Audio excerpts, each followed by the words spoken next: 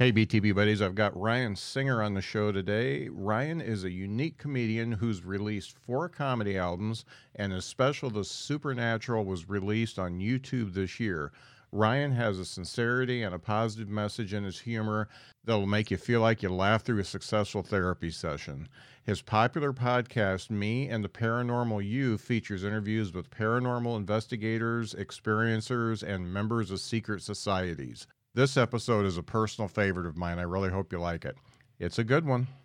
If you've got a great idea for a podcast and don't know where to start, or have a current podcast that isn't meeting your goals, I am starting a podcast consulting service called Your Pod Guy on January 9th of 2023. I've been producing personal and business podcasts since 2016, and boy, have I made a lot of mistakes along the way. I learned from them, and I'm using my knowledge to help you create a podcast that fulfills your mission. If you'd like to connect with me pre-launch, shoot me an email to scott@yourpodguy.com, and let's talk. Scott, how are you? I'm really, really stoked to talk to you. I hope you're doing well. I just wanted to say that I've watched your special through twice now, and the amount of sincerity that coming out of you in that special really, I know you see that when you're live sometimes, but it comes through the screen, and I was moved by what you said. Oh, wow. I don't know if you get a better compliment than that. So thank you. Yeah. And I'm like probably a direct opposite of you. I'm like I'm like a Scully that's atheist instead of Catholic. And, I don't know. I just dug in, and, at the end where you're telling everybody that you love them and stuff like that, it kind of choked me up a little bit. And oh, wow. That's great. yeah. And so in contrast, I listened to your 2009 album, the How to Get High Without Drugs. and it's amazing that you've transformed quite a bit in those years, in about 13 years. There was a little bit of it was funny. Don't get me wrong. I love the album. It was fantastic, but there was some anger there. There was there was a little bit of an edge to you that I felt like in the recording of that album, you could just pop off and punch somebody at any time. Whereas this one, you seem like you're totally at peace, and the new one, The Supernatural, seems like you're totally at peace with the world and just hit it out of the park. Well, I appreciate you saying that. It's interesting. I haven't thought about the juxtaposition of the two until you brought it up. And my first album, How to Get High Without Drugs, for sure was, I think a lot of it was I was pretty amped up.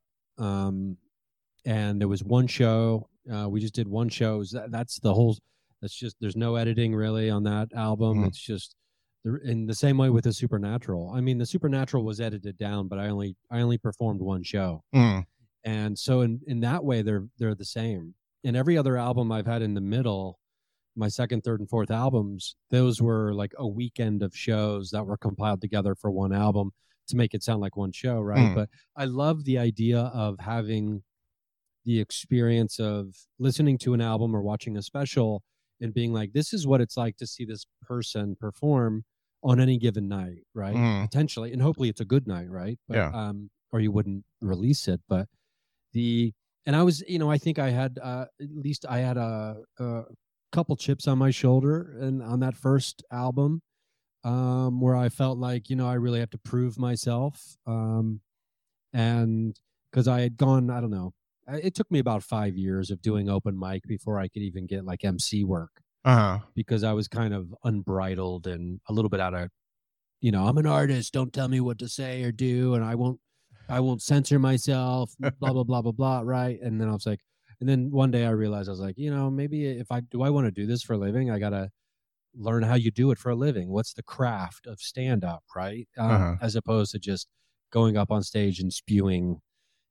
I did have a lot of anger towards God and things like that from my upbringing and things that did filter throughout my act. I think that's part of the anger you might be talking about, whether or not it's a religious joke or not. There was still this edge to me, and also kind of reacting against maybe all the people who looked like me and sounded like me, but thought totally different than me. Yeah, where I grew up. Yeah, that really makes sense. It's just I always love it when you've documented, a comedian has documented, their years in comedy with an album. And, I'll compare it to like Carlin. So you go through Carlin's albums, and, he changed so much from Hippy Dippy Weatherman to, the Carlin that we all knew and loved in the 2000s, the 90s and the 2000s, where he's ranting against everything. And it's amazing to see that progression and really growth, because I think that, after you've been doing it for a certain amount of time, you almost have to get into your real voice, or you would just go nuts on stage. And it just feels to me like you found it. Does it feel like that to you? Yeah, I definitely feel, I mean, at the very least, I would say I'm much, much closer to having it. And I think after 20 years in stand-up comedy, it's weird because it was with this special and talking with people about this recently. I don't know if it's just because of the 20-year mark in my mind, but I think I've finally come to a place where I'm comfortable telling people like, oh yeah, my comedy's good. And, without feeling like I'm being braggadocious. Yeah. Or conceited or arrogant. And it's 20 years of really hard work that have gone into, being the performer that I am now. And I still have moments of, insecurity and all that kind of stuff for sure. But I do feel like I am so much more closer to being the person I am in my mind when I think about how do I want to be funny, and how do I translate like my idea of what humor and comedy is to people that I don't know, or to people I do know. And I feel like my stage act is much closer to who I am hanging out with my friends now. And who, at this point, after 20 years in comedy, are pretty much all comedians. But the, it's like the curse and a blessing, It's like you're friends with the funniest people in the world. And then it's, and then sometimes you're not hanging out with your comedian friends, and you're just like, oh, I didn't laugh as much as I usually do on a normal. And it's like, oh, that's right, because professionally these people are doing. But anyway, it's I do feel like I'm grooving into that and feeling comfortable being who I am, and that always changes, depending on, because I do believe in growth, and I do believe that if we're not learning or slightly evolving, we're growing stagnant. And I'm really glad that my comedy is much different than it was from that first album. And I think my second album is also different, and my third album is different, and then my fourth album, and then this special becomes even more different than everything that before it. So yeah, it's really fun to think about that. But I mean, I don't spend a lot of time thinking about myself and my own evolution about in regards to stand-up, but it is fun to peer in every once in a while, I suppose. Another thing I noticed, so on the first album, there was a pretty clear delineation between jokes. It was the jokes here, here's the next one. You set it up well. All the transitions were great. In the special, it felt like, and I say this I've said this to other comedians, it felt like, first off, it was the first time you ever said it. And second, it felt like there's no way you could have ever written any of this down, because it just felt like a stream of consciousness. And yet it all tied together. You got the callbacks. You've got everything that should be in a comedy act, but it's disguised as, I don't know, like a TED Talk or something like that. And really, that's what really drew me in, because I didn't feel like I was watching a comedy show so much. Yeah, you're definitely right about the, I guess, segmentation of the set, being able to clearly define, like if I had a set list, like, and I think what's interesting to me about that is when I was very first doing stand up, those 5 years where I wasn't getting any work, I was I was critiqued by the comedy club owner Lisa Grigsby here in Dayton, Ohio, who's largely responsible for helping me, get a grip on things and become a comedian. She told me she said she wanted to see me do the same set 10 times in a row at like guest spots and open mic nights before she would give me an MC week. And I was like, okay, fine, I'll do that. And so I think it was the fourth or fifth time I had done that set. I walk into the back of the room after I get off stage, and I'm like, okay, there's 4 or 5. And she goes, are you sure about that? Because it looks like you're saying that for the very first time. Looks like you just made that up. And I was like, and I pull out my set list and I was like, look, this is the set list. That's everything I said. And she goes, okay, we'll be here Friday night. You're hosting or whatever, right? And it was when she realized, like, okay, he did show some discipline. He is committed to actually developing some craft. But those first 5 years, I was kind of a maniac, and that you couldn't really tell like the beginning and end of a joke or anything. I mean, I didn't have the tools, the toolbox yet for writing jokes until I really made myself buckle down and work on the craft. But my style now mirrors when I first started in that way, if that makes sense. I had the style, but not the voice of who I really wanted to be when I first started. And I didn't have the skill and the ability to pull it off at all. And so all those years in between have been the development of writing jokes, learning how to figure out the timing, figuring out what works within me and what people perceive when they see me. What kind of comedy can I do? And I don't like to put rules on anything, because I truly don't think there are any rules in stand-up, and that's one of the beautiful things. Now, the audiences and the world will let you know if they think you are breaking rules, I suppose, and or doing things in a way that they're not really interested in. And, we could kind of consider those to be loose rules, I suppose, if we wanted to. But when it comes to the art form of stand-up comedy, I really don't believe that there are any rules. And you can look at the disparate styles between so many different performers nowadays, and you can realize, oh yeah, this is because of that freedom of art and lack of rules. Comedy is comedy at the end of the day. Is it funny? And if it's funny, then it's comedy. I read one write-up about you that I thought was accurate, that your comedy plays to the back of the room, but it resonates with the audience as well. I know I get a kick out of making other comics laugh because it's hard.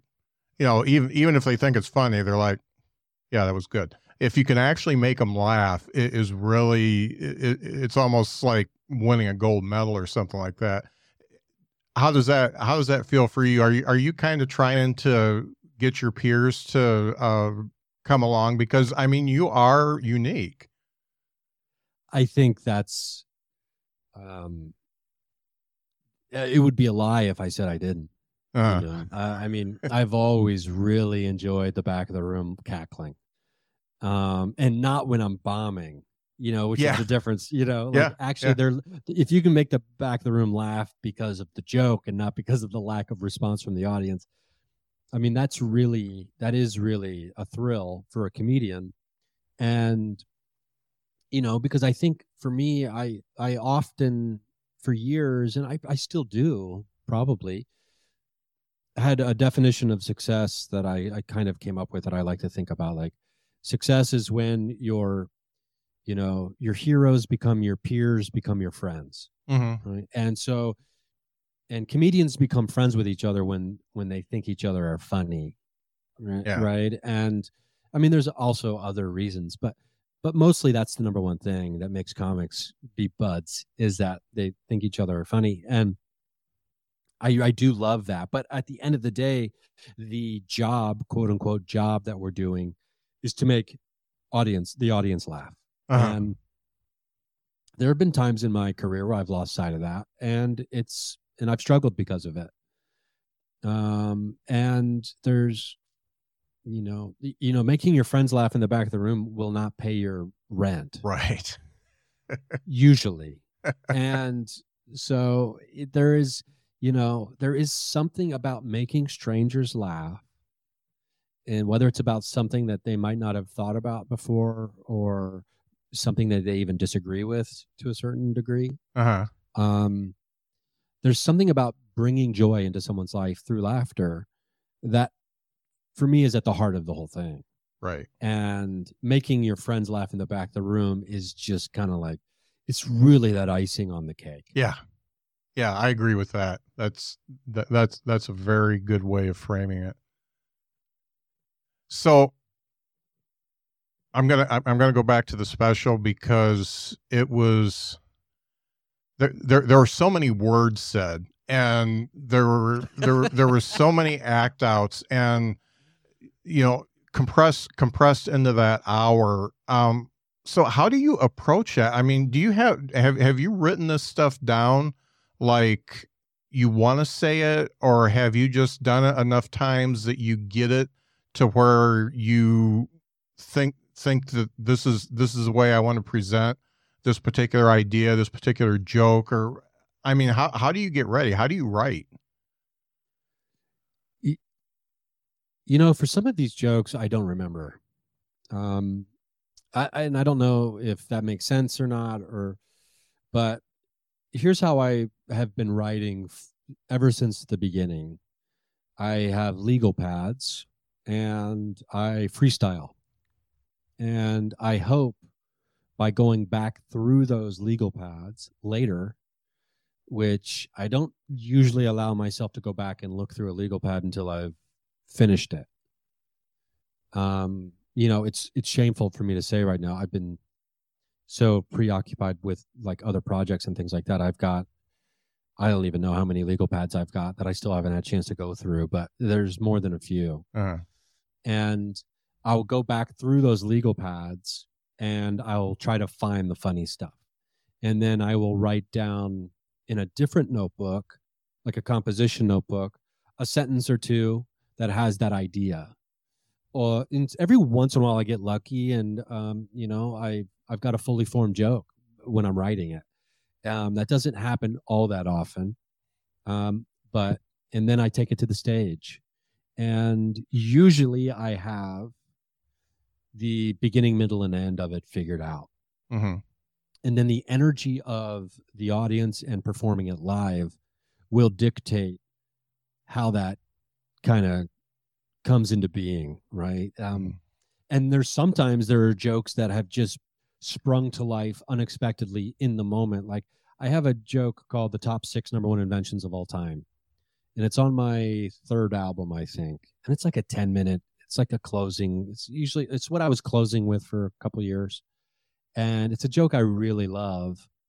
And that bit came into existence at a, not the best, but not the worst LA restaurant comedy show in the world, right? That used to exist back in the day, because there was a fireplace behind me on stage. And then the audience was kind of like, I don't know, blah, blah, blah. They weren't great. And then I look behind me and I'm like, fire, look at that, fire. That's got to be one of the top 6 number 1 inventions of all time.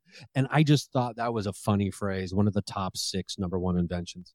And so then I started just riffing, and then I had to come up with 5 other inventions in the moment, right? And then over time, that bit became what it was. And there wasn't any writing necessarily. I mean, maybe after the fact I would write down, oh, this would be a good invention, and I'd write something down in a notebook and try to insert that into the bit. So it's mostly freestyle writing.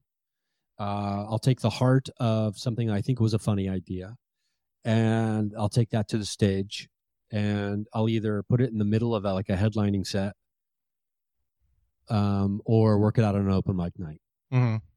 And that's usually how, and then I just start the work from there, and then I just keep refining it. And if it doesn't work, and if I really believe in it, I tweak it and throw it out there again. And after I don't know how many times a joke has to fail before I'm just like, okay, this joke is not for me. Maybe somebody else can do this one. How do you decide? So in comedy, we all talk about ABC jokes. How do you decide this?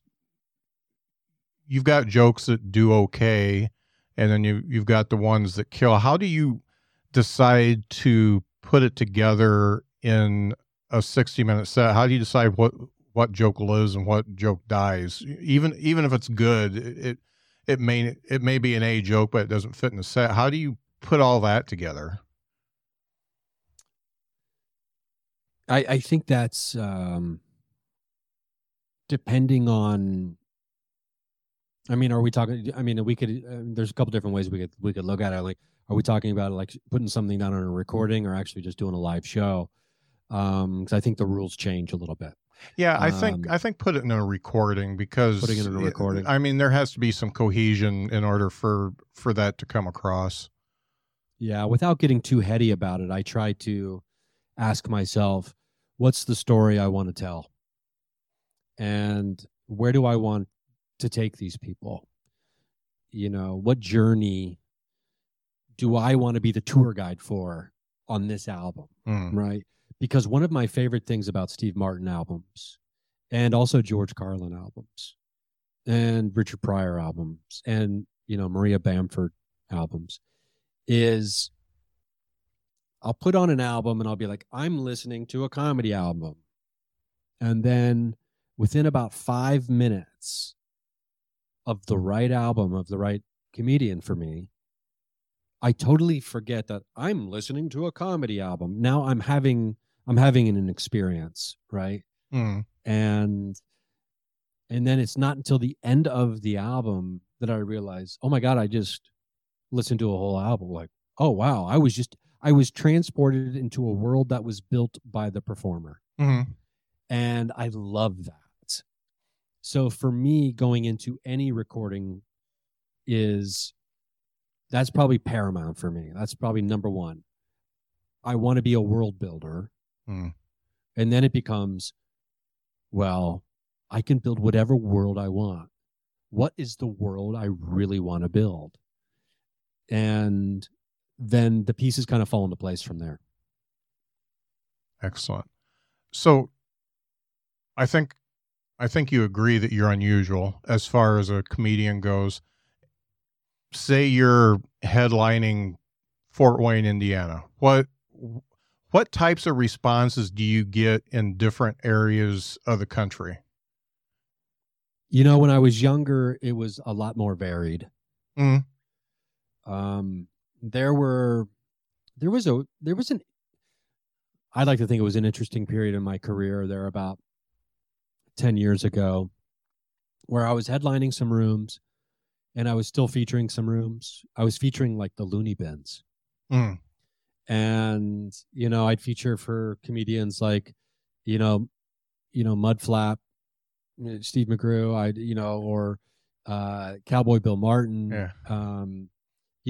People who had very like blue collar audiences compared to what maybe my point of view as like what people would now consider to be pretty snowflakey liberal, or I guess whatever, which I don't really consider myself anything other than just myself. But because there was a period in time where I was only wearing women's jeans because they were so comfortable. And I remember I would open my sets at all the Looney Bins on purpose, talking about my Gloria Vanderbilt jeans and how comfortable they were because they were stretchy. Yeah. And it was like in this weird period of my career where I had figured out how to let people who are different than me know that it's okay to laugh what I'm talking about, because I'm not here to like call you an idiot. I'm not here to make you feel stupid. I'm just here to share my point of view, right? And I also had the kind of energy about me to where, you know, my hecklers slowly but surely started falling off to the side. Like maybe it's because I was high energy, and I learned a very valuable lesson from Robert Hawkins, who's one of the most brilliant guys when it comes to this. Such a funny guy, but it's like when you have a drunk Lady Chill Friday crowd, you open your mouth and you don't stop talking until they've stopped talking. Mm-hmm. You take the mic, you control it. You are a wall of sound, Beach Boys style. The audience has no choice but to succumb to you and your comedy and sit back and listen now, right? And then you can take a breath. But I mean, sometimes people are just so drunk that doesn't even matter. But that's neither here nor there. But like, it was, you know, starting out, I became very comfortable performing to silence in Dayton, Ohio. That's for sure, which was a valuable thing lesson to learn, I think, especially for, you know, some of the comedy I wanted to do. Because I mean, I do break some of the rules of comedy, I suppose, and that I have certain bits. Like there's a bit about Gargamel in his origin story that I have on like a couple albums ago, and it's a long bit. I listened to that one. That's really good. Oh, thanks. And you know, and it's not. And I allowed myself to not like have to have punchlines like every 10, 15 seconds in this really long story. Right. And the payoff of that story isn't so much a gut buster as much as it is kind of a thoughtful conclusion, and what I like to think is a satisfying conclusion to that story as well. But you know, and so like working on that bit in the middle of nowhere for people who have no idea who I am, it really kind of refined my skills in trying to make sure I capture an audience's attention somehow, and then hold it. Yeah. And then win credibility or, you know, favor at the beginning to be able to get away with, you know, quote unquote murder in the middle and at the end. That Gargamel one, especially, I like how you take a two-dimensional villain and turn them into a human, and the fact that he's kind of going back and forth on what he should do, and then at the end, well, maybe I went too far. And yeah, he actually he there was growth. There was like growth in Gargamel. Yeah, and I thought that was great, and I feel like the only person I can really compare you to would be Stuart Huff. I don't know if you've ever worked with him. Yeah. I love Stuart, but the fact he's like you, there's a sincerity there that you, even though your point of view is coming across clearly, even if they don't have your point of view, you're making fun of it a little bit, your own point of view, and you're softening it to a point where they can stay on board and keep leaning in. And that's really artful to be able to do that. Well, I think the most important thing about what we believe in is to maintain a sense of humor about it. And you can see when that breaks down around the world around us. Because, you know, when you don't have a sense of humor about the thing you believe in, now you're just a jerk telling people what they should believe. Right. And so that, and that's not to say I haven't lost my sense of humor at times and gotten angry or upset about things socially or politically, et cetera. Because I get very charged up about things. But one of the rules I try to live by as well is, especially when it comes to my jokes, is the more serious the joke is, the more ridiculous it has to be.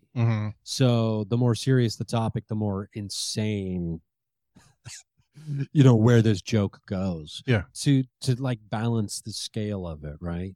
And I think if I can do that successfully, I can get anybody to listen to it, regardless of what they believe and which side of the joke they're on.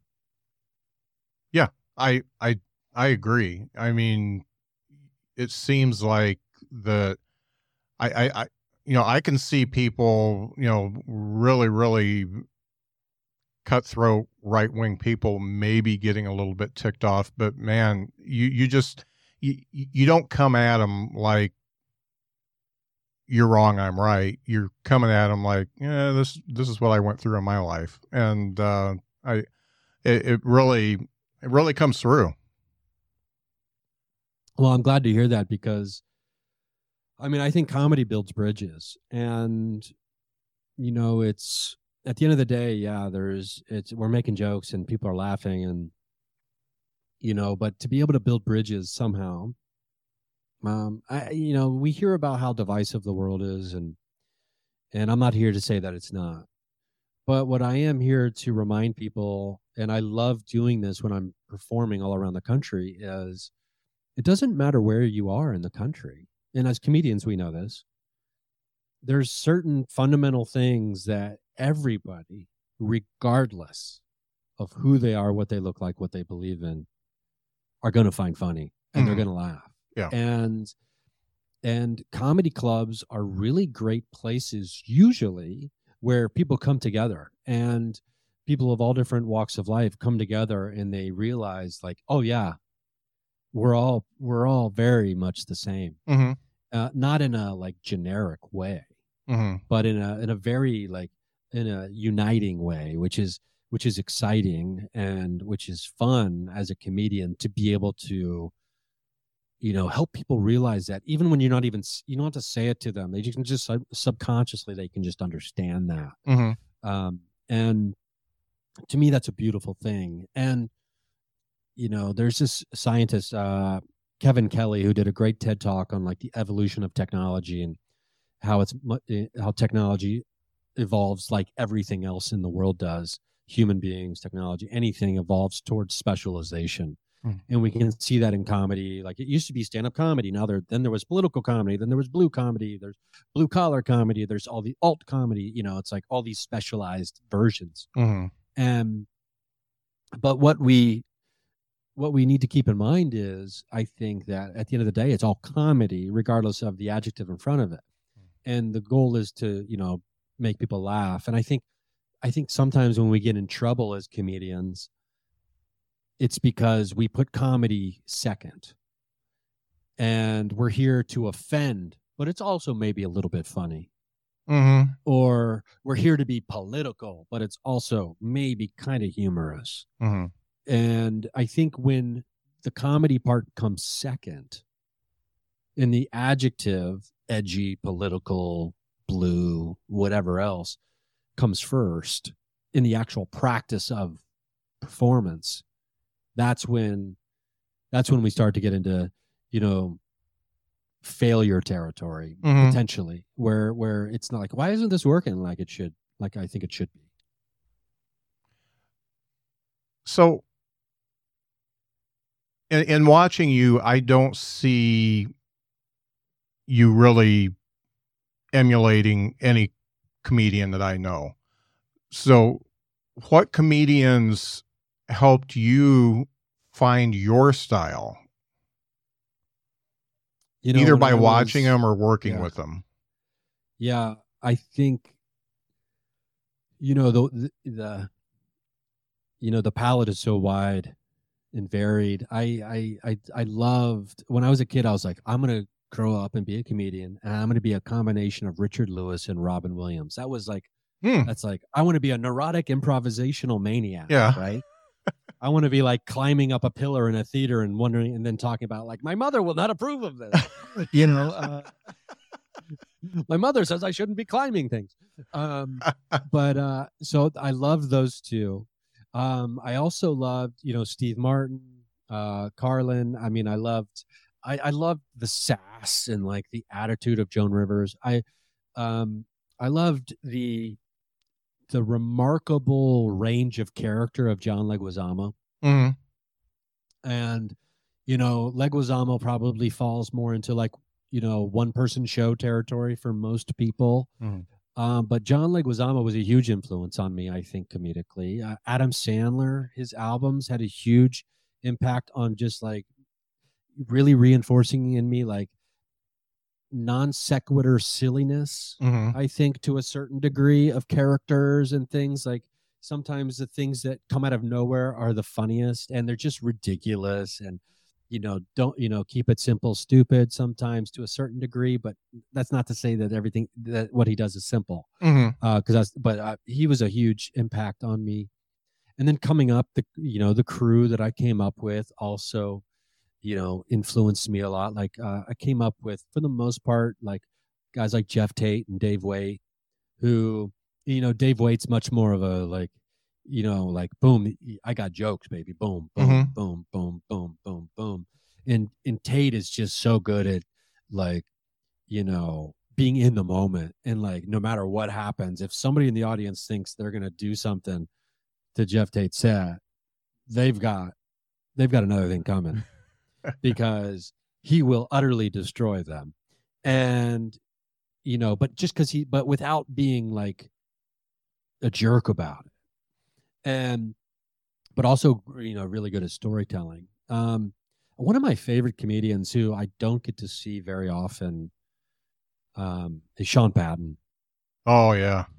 Sean Patton to me is, oh man, I mean, like I would love nothing more than being able to see Sean Patton all the time. Yeah. We're buddies. We're not like, thick as thieves or anything, but Sean Patton, he's an inspiring guy. Watching him do stand up, and I mean, because he literally is unbridled comedy that is like concentrated into a vial. And it's just drip, drip, funny. I mean, concentrate comedy. And I've had other great influences. Like I got to be on the road opening for Marc Maron for about 4 years, for the better part of 3 or 4 years, and watching him just control a theater was mind-boggling. And I do like to think you can learn something from anyone that goes on stage, even if it's their very first time. And so I try to keep that in mind whenever I'm at a show. But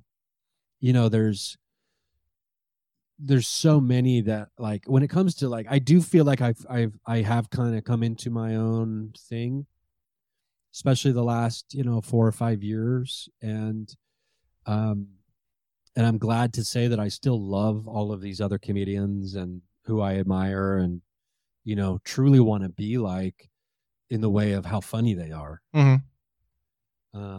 And as long as I can do it as Ryan Singer. Yeah, I get that. How do you feel the comedy has changed, either good or bad, in the 20 years that you've done it?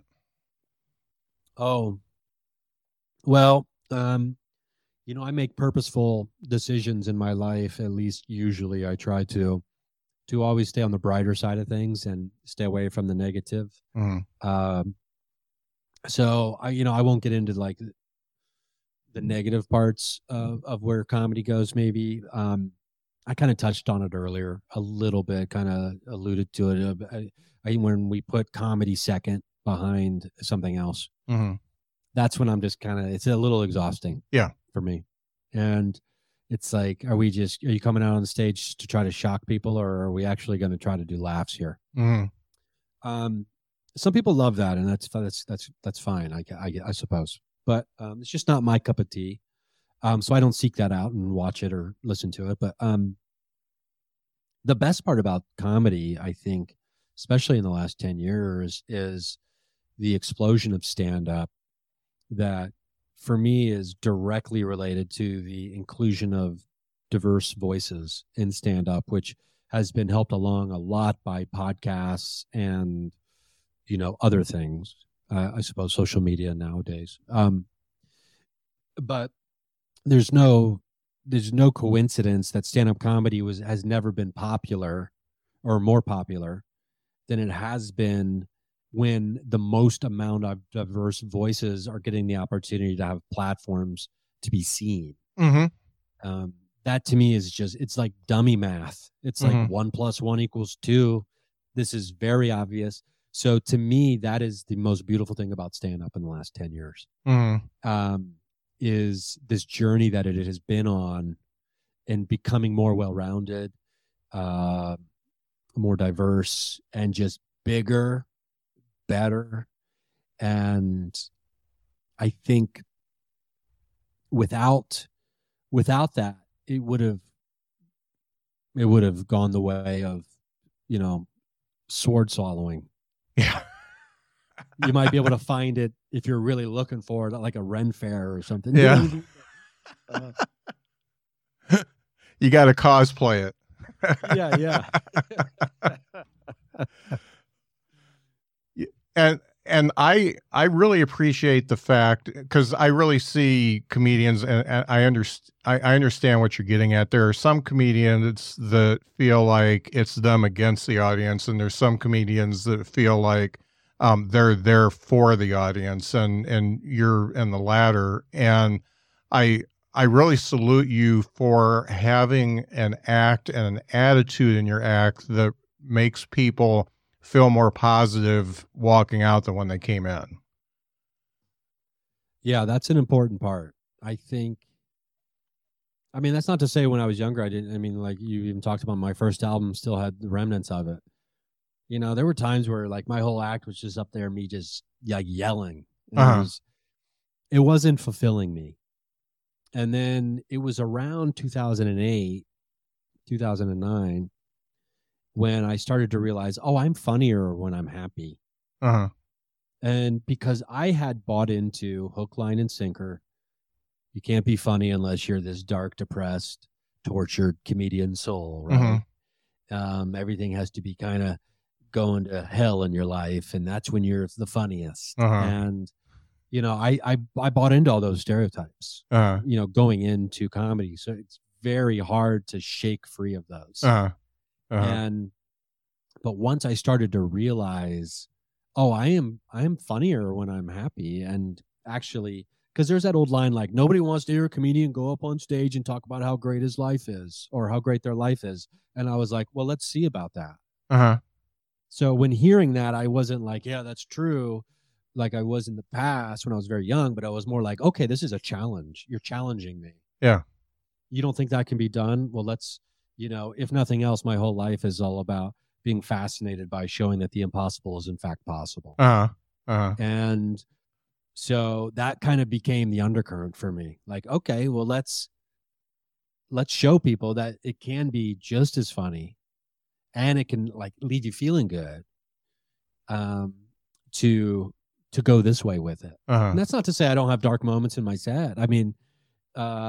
And that I don't like to play around with those other areas of comedy because my life isn't all roses and butterflies. I do like to play around with that stuff sometimes. Yeah. So, there's no rule that I live by. I was like, okay, well, every joke I have has to, can't have any darkness to it or anything like that. But overall, I want the sense of the experience to be that for sure. Yeah. And it really comes through. What's the best piece of advice that you've got in your career that you still hold to? Well, this one's really simple. And, I've been really lucky in my career where I've gotten to work with and become friends with and know so many amazing performers. And along the way, I have received so much brilliant advice, and most of it I've probably already forgotten. But this one is just very simple for young comedians, because I used to do this all the time, and I still see it all the time everywhere. But you usually see it when it's a younger comedian. Is don't ask permission to tell your jokes from the audience. And I was hosting at like a Funny Bone or something, and the headliner had me in the green room after the show and just point blank asked me, why do you ask the audience for permission to tell all your jokes? And I was like, I thought he was making a joke. I was like, what? Okay, that's funny. He goes, no, you're asking for permission. every time you have a joke about any subject or topic, you'll always ask the audience if they are familiar with that thing first. Like, round of applause. Anybody here drive a car? Round of applause happens. So I'm driving my car the other day, blah, blah, blah, blah, blah, blah, blah. Yeah. You can relate to my car because you have a car. It's just like, no, just tell them the joke about your car. You don't need them to know what you're talking about. And if it's something that's so obscure that they don't know what you're talking about, do like maybe a real quick explanation. You know, you don't have to ask them, does anybody here know about this thing? And then if nobody claps, be like, okay, well, let me tell you about this. It's just like, okay, just give a little tidbit of information about that thing and then boom, go into the joke. It just makes, I realize it makes the sets flow so much smoother for me. And for me, it was a way to release the idea of like, the audience needs to know what I'm talking about, or how are they going to laugh? You know, it's like, no, make them laugh. Make them understand what you're talking about. And it's like a leveling up kind of thing. And there is a security blanket in asking questions like that. Yeah. And I get it. I understand. And it took me a minute to really break that habit, because it'd become a habit where I was doing it so much. But once I did that, I really started to step into the confidence about who I am. These are my jokes. I'm going to tell my jokes, and I'm going to help them understand, even if it's difficult stuff that they might not know about. We're going to make them understand it. That's really good advice, because I've been definitely guilty of that myself, and not so much anymore, but that's definitely excellent advice. This is kind of a off note, but I was inspired, so I ordered your Ryan Singer's Comedy Notebook off of Amazon today. This is the 5-year anniversary of the release today. Is it really? Oh, I'll get a special one then. What's in that? Well, remember earlier when we were discussing like set lists and like how do you write a set list? Gosh, I think it was 2013 was the first time I started doing this. Instead of writing a set list out, I would still do a set list, but it would be an abstract set list. And so the notebook is the replica that will be delivered to you is, you know, all of those types of set lists that I did over the years, that I was doing over the years, in my notebook before shows.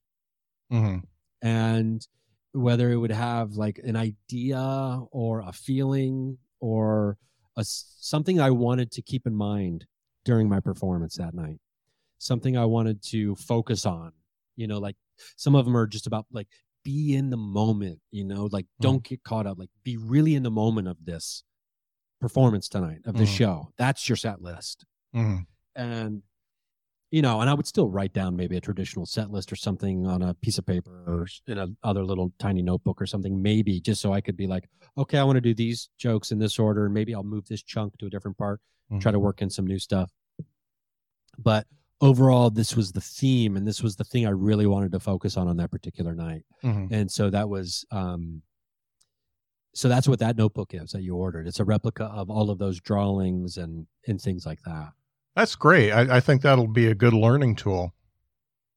Yeah, it's just a fun little coffee table book too, I think, you know, for comedy fans. Yeah. And, you know, because most of them are like, you know, visual puns or word plays and things like that, you know, and then so it's like a drawing or it's something, and then there's always a closer. I write out like something is the closer, and the closer is usually a joke. Yeah. You know, so yeah, it's a fun thing to do before shows. To, you know, because I think it's Roy Halladay, the late great baseball pitcher, who was an amazing Hall of Famer. He was an incredible guy. He died tragically in a plane crash, but he would, before pitching, he would do that thing where you have like a bunch of different numbers on a board, like whether the little cardboard pieces or index cards, and they would be all out of order. And he would have to, before each start, he would take all of those and he'd reorganize them in numerical order. And it was just like a way to get your brain freed up from maybe what you like, maybe like worrying about, like, oh, there's a drunk person out there, I just can't stop listening to them. Yeah. Oh, they're pissing me off already, and I'm not even on stage yet. Uh-huh. It's just a way to kind of like get your brain into the creative mode. Yeah. While you're also in work mode. Yeah. And for me, it was great because some of them are just intricate drawings that just kind of releases that part of your brain to go to places that it might not have gone. That's great. It's kind of like almost a forced meditation, and yeah, exactly. Yeah, it gets you out of your head a little bit. That's exactly what it is. Yeah. You nailed it. Okay, we are at the point of the show. It's still relatively new, where we each bring a joke to the table. It's called "Is This Anything?" And since you're the guest, I'm gonna let you decide if you want to do yours first or do mine first. I'll do mine first. Okay. Because I just really don't know if it is anything at all. Now this one is, now, you know what? I'm going to do the one that I just came up with last night because it's really, really fresh. So we're at this, this will have to be refined and boiled down into some kind of concise idea at some point. But this is the distilling process of these ideas that have, become my act in the last handful of years. So I'm reading this book, and we're at the launch point. Our civilization on Earth is at a launch point of technology where we have reached an acceleration period. We're like in this in between being like these, dumb apes and being these magical wizards. Mm-hmm. We're right in the middle right now, is what, scientists would classify this period of human history that we are lucky enough to be living in. But being a part of that, it makes sense to me when you look around and you see all of, maybe this is probably how the joke should start, by saying this part of it, being like, when you walk around today and you're surrounded by all kinds of people who are just like, what the hell is happening? What is going on? There's this pervasive sense of what the hell is happening everywhere, right? And it's like there's all these different reasons why that could be happening, but it makes total sense when you understand that we're in a critical part of human evolution as a civilization, where we're in the launch point where everything gets accelerated super fast. We're the bridge between the ape and the magical wizard who can time travel, and so it makes sense that a lot of us are like, but why doesn't Zoom work? There's something there, I think, that is like this mass confusion / turns into anger, turns into frustration, right? As a civilization that because it's this growing pain. We're all we have the growing pain right now, of our consciousness and just everything wrapped into one thing right now. And not to mention, the underlying doom and gloom of climate change. That the world is as a sustainable way for humans to live is dying right in front of us. And I think that subconsciously impacts everything when people are like, that's my parking spot. What they really should be saying is, the ice caps are melting and we're not doing anything about it. You know what I mean? That's what really should be yelled in the parking lots of grocery stores or at big box stores on Black Friday. But so that's where this is the idea. That just came to me last night because of something I read where they're talking about this launch point. This launch pad period we're in right now. But so I think there's something there. It's just a question of really distilling it, though. Yeah, and I agree that opening it with how we are feeling as a human race, and then getting into the book that's talking about it, I think that's a good idea. And the only tag I could give is the world is moving on and we're just not ready for it. And maybe put that in there. It's because I've got a bit where I talk about the world moving on and how the older you get, the more at peace you are with dying, because the world has gotten away from you. It's moved on. and you don't really fit there anymore.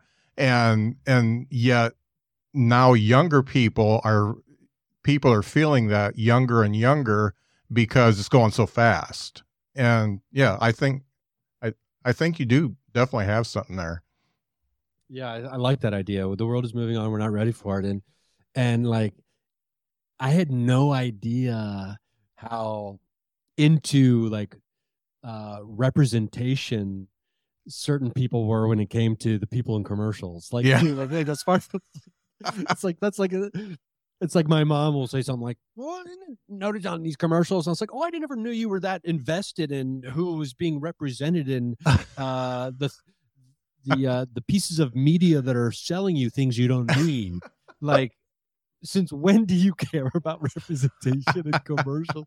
But like, but yeah, it's this whole, the world is moving on. Yeah. And, you know, and we're all not ready for it. And I think specifically in our own ways, right? Yeah.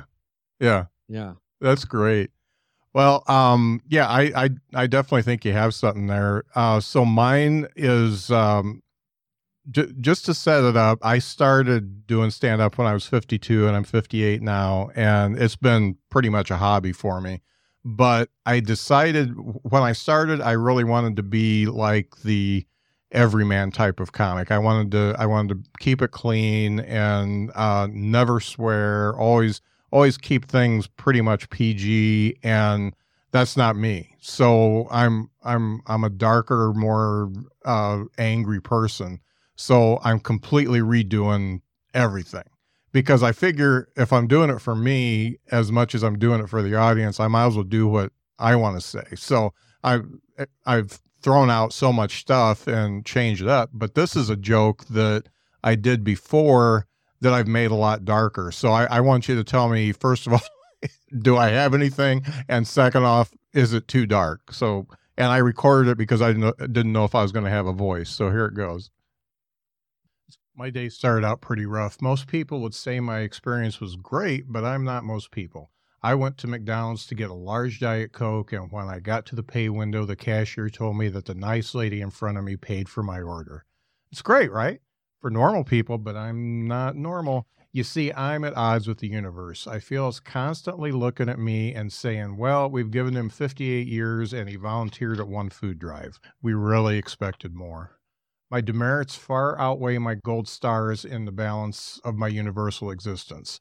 So not being able to pay for my Diet Coke is just another demerit in my stupid mind. Of course, my first reaction is anger. I'm staring lasers at the lady in front of me. Good for you, Janet, for spending $1 to make you feel like you're the universe's favorite lady, while further proving I was a mistake in your Volvo with a coexist bumper sticker. Those coexist bumper stickers really aren't working, by the way. We're not coexisting very well at all. I think a recall or redesign is in order for those. Okay, back to Janet. I can see her virtue signaling on Facebook about how good it feels to pay it forward, but my anger turns into panic. What if this is my last demerit and the universe decides to eliminate me? I have to pay it backward right now. So I go through the line and order another Diet Coke. I mean, it's basically buy one, get one free at this point, right? Then I tell the nice cashier that I'd like to pay for the person behind me so that I can have the tiniest bit of peace of mind. $35. $35 is what it cost me to get out of that McDonald's parking lot and keep my sanity. I want to know what the rebranded coexist would be. I feel like you left me hanging there. Yeah, I feel like I could do a minute on that. Yeah, I feel like that's its own thing. Like, you know, you give me some examples of, it shouldn't be coexist. It should be, whatever. Just calm the fuck down. Down, yeah. Or I like this idea too of, this is, you pay for my meal or you pay for my thing on the day I get the smallest thing I could get. Like, this is the universe being like, we're looking out for you. Like, literally we're doing, that old saying of, it's the least you could do. Well, yeah, it literally was the least I could do. That was the least the universe could do in that moment, was buy you a fucking Diet Coke. It's buy one, get one free. I didn't even get two. So now I got to go back. And then I do think that there's something here about this line thing, because I've never heard anyone talk about, getting screwed doing that. Because I've done that before. Like it happens at Starbucks, I think. Yeah. And there have been times where I've done it both ways, where someone has paid for my drink and I've been like, oh, that's great. See you later. And I take off. I'm like, this was my day. I get it. Yeah. And don't feel obligated to pay for the person, because the person behind you has no idea that you didn't just pay for them. Right. And yeah, I like this idea too of Janet, guess what, Janet? You buying me a Diet Coke does not wipe away all of your demerits. What dark shit have you been getting into to where you think you're going to wipe the slate clean by buying me a Diet Coke? 99 cents any size, Janet. 99 cents any size of your sin, Janet. What was the size of your sin that you're trying to pay for here? Right?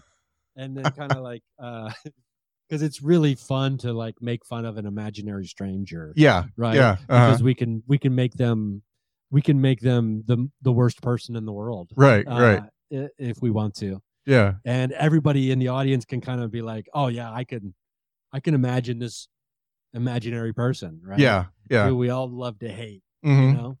I think it can go there. I mean, you could bring it, the focus on yourself like you did, but I think it really gets funny when you start going after Janet. Yeah. Yeah. That makes sense. Why are you doing this, Janet? Yeah. Yeah. Guess what? You're in a McDonald's drive-thru, Janet.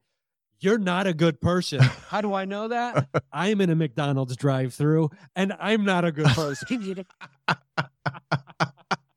I like it. Right? There's no such thing as a good person in a McDonald's drive-thru.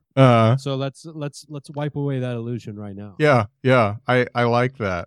The only thing I'm worried about, so the coexist thing just really came up today. So that was something that just popped into my head. Okay, she's driving a Volvo. She's got a coexist bumper sticker, and I just started thinking, well, that bumper sticker just didn't do its job, and so I just wonder how far, and you do a pretty good job of it. You'll go off onto a subject and then come back, and you can bring it back pretty good. So I guess I could envelope that in the middle there and still bring them back. Yeah, yeah, for sure. It's a nice little. There was oh God, what TP? Oh my God, TP Mulrooney. I don't know if you've ever heard of him. I have a comic out of Chicago. And when I was an open micer, I'll never forget this, at Wiley's Comedy Club. He was hanging out. I think me and another young guy did guest spots during his weekend. And towards the end of the weekend, he was like, listen, you guys are going to be you guys are next in comedy, right? You're the next generation of comedy. Figure out who you want to be. And hopefully that's yourself. Mm-hmm. And he also said, you have so many pockets to fill in these jokes, and you're not filling any of these pockets. Mm-hmm. Like the coexist part right there, that's what TP, I mean, I don't want to speak for TP, but I think I can here after 20 years. That's a pocket that can be filled inside this bit, right? Mm-hmm. Now you're building, now it's not just a joke. Now this is becoming a bit. Mm. And the more pockets that are filled, the meatier the bit gets, and the juicier the bit gets, and like the better, and the more like, oh, if this one doesn't work, guess what? There's another one coming right after it, so don't worry about it. Right. That's definitely, the coexist is definitely a pocket to be filled in that one. Mm-hmm. Nothing's like springing to my mind immediately on that, like it was for the Janet part. Yeah. but that's definitely a pocket. Good. I'll keep working that. And it came from a much shorter joke that basically I was mad because I had a sticky handful of change I wanted to get rid of. So it morphed into something little bit darker. And yeah. That's great. Hey, before we finish, can you tell me a little bit about the podcast? Oh yeah, the Me and Paranormal use the name of it. I've been doing it for coming up on 9 years now. 662. I think I just uploaded the 662 late last night this morning at the time of this recording. And so, wow, I mean, that's a ton of, I guess, episodes. It's a paranormal podcast. I interview a lot of comedians over the years, but anything outside the normal is what I consider to be paranormal. Mm-hmm. So there's a lot of ghost talk, tarot cards, psychics, Bigfoot, a lot of esoteric stuff, mystery school stuff, Freemasonry, Rosicrucians, alchemy, UFOs, aliens, all kinds of stuff like that. And, I've become this, I mean, I don't know. I mean, I'm a full-on paranormal investigator now. I've been doing paranormal investigations for years now and researching all these topics for the podcast over the years. It's a real passion of mine because of, I love the paranormal, and I've had paranormal experiences and things like that really cracked me open. But it's just it's such a fun world. And it kind of goes into the, believing, right? It's more fun to believe is the premise of the whole show. And it's been a wild journey, that's for sure. Yeah. And I've actually got a paranormal documentary series that I'm releasing. I put the first episode up. It's called The Bridge, because I believe consciousness is the connective tissue between all things in the universe, including paranormal phenomena. So, and actually, we filmed it at the same school. I started filming it at the same school we did the comedy special. Yeah. So I spent 2 nights doing a paranormal investigation, and then on the 3rd night, we filmed the comedy special. Wow. So that series, the first episode is up now, and the second episode will be up very soon. And I do believe that we used these paranormal techniques that most people use to try to contact UFOs. I wanted to use them inside of a haunted school to show that all this stuff's connected. Mm-hmm.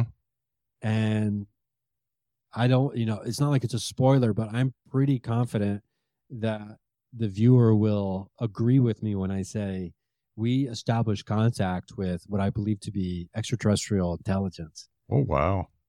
Among other things, during this investigation. There's some really, really fun stuff that happens. Cool. I'm definitely going to check that out. Yeah, it's called The Bridge. RyanSingerComedy.com.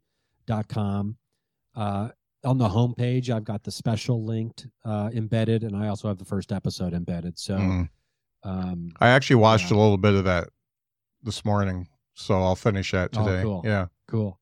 Yeah. So there'll probably be about 5 I'm guessing about 5 episodes in the first season. And it'll be an ongoing thing that I just keep making in the future as well. Great. Yeah. I just have to say I'm really glad we got to talk.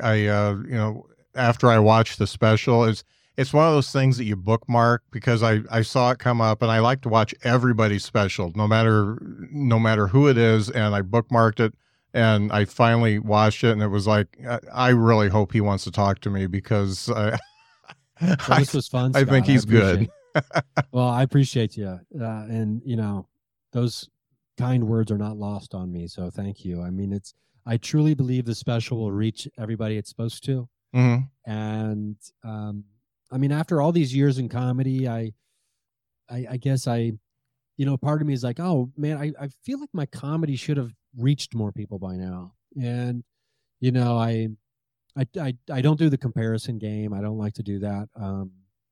That you're falling into a trap when you do that. And, I think one of the most important just ideas to hold on to for me is we get to define what our success is. And, the minute we surrender control of that and we let the entertainment industry or we let other people, even well-intentioned friends who are telling us, you should have this or you should do blah, blah, blah, right? As soon as we surrender what success means for us to other people outside of ourselves, we set ourselves up for bitterness, for failure, for anger. and for sadness. And I mean, I've made it.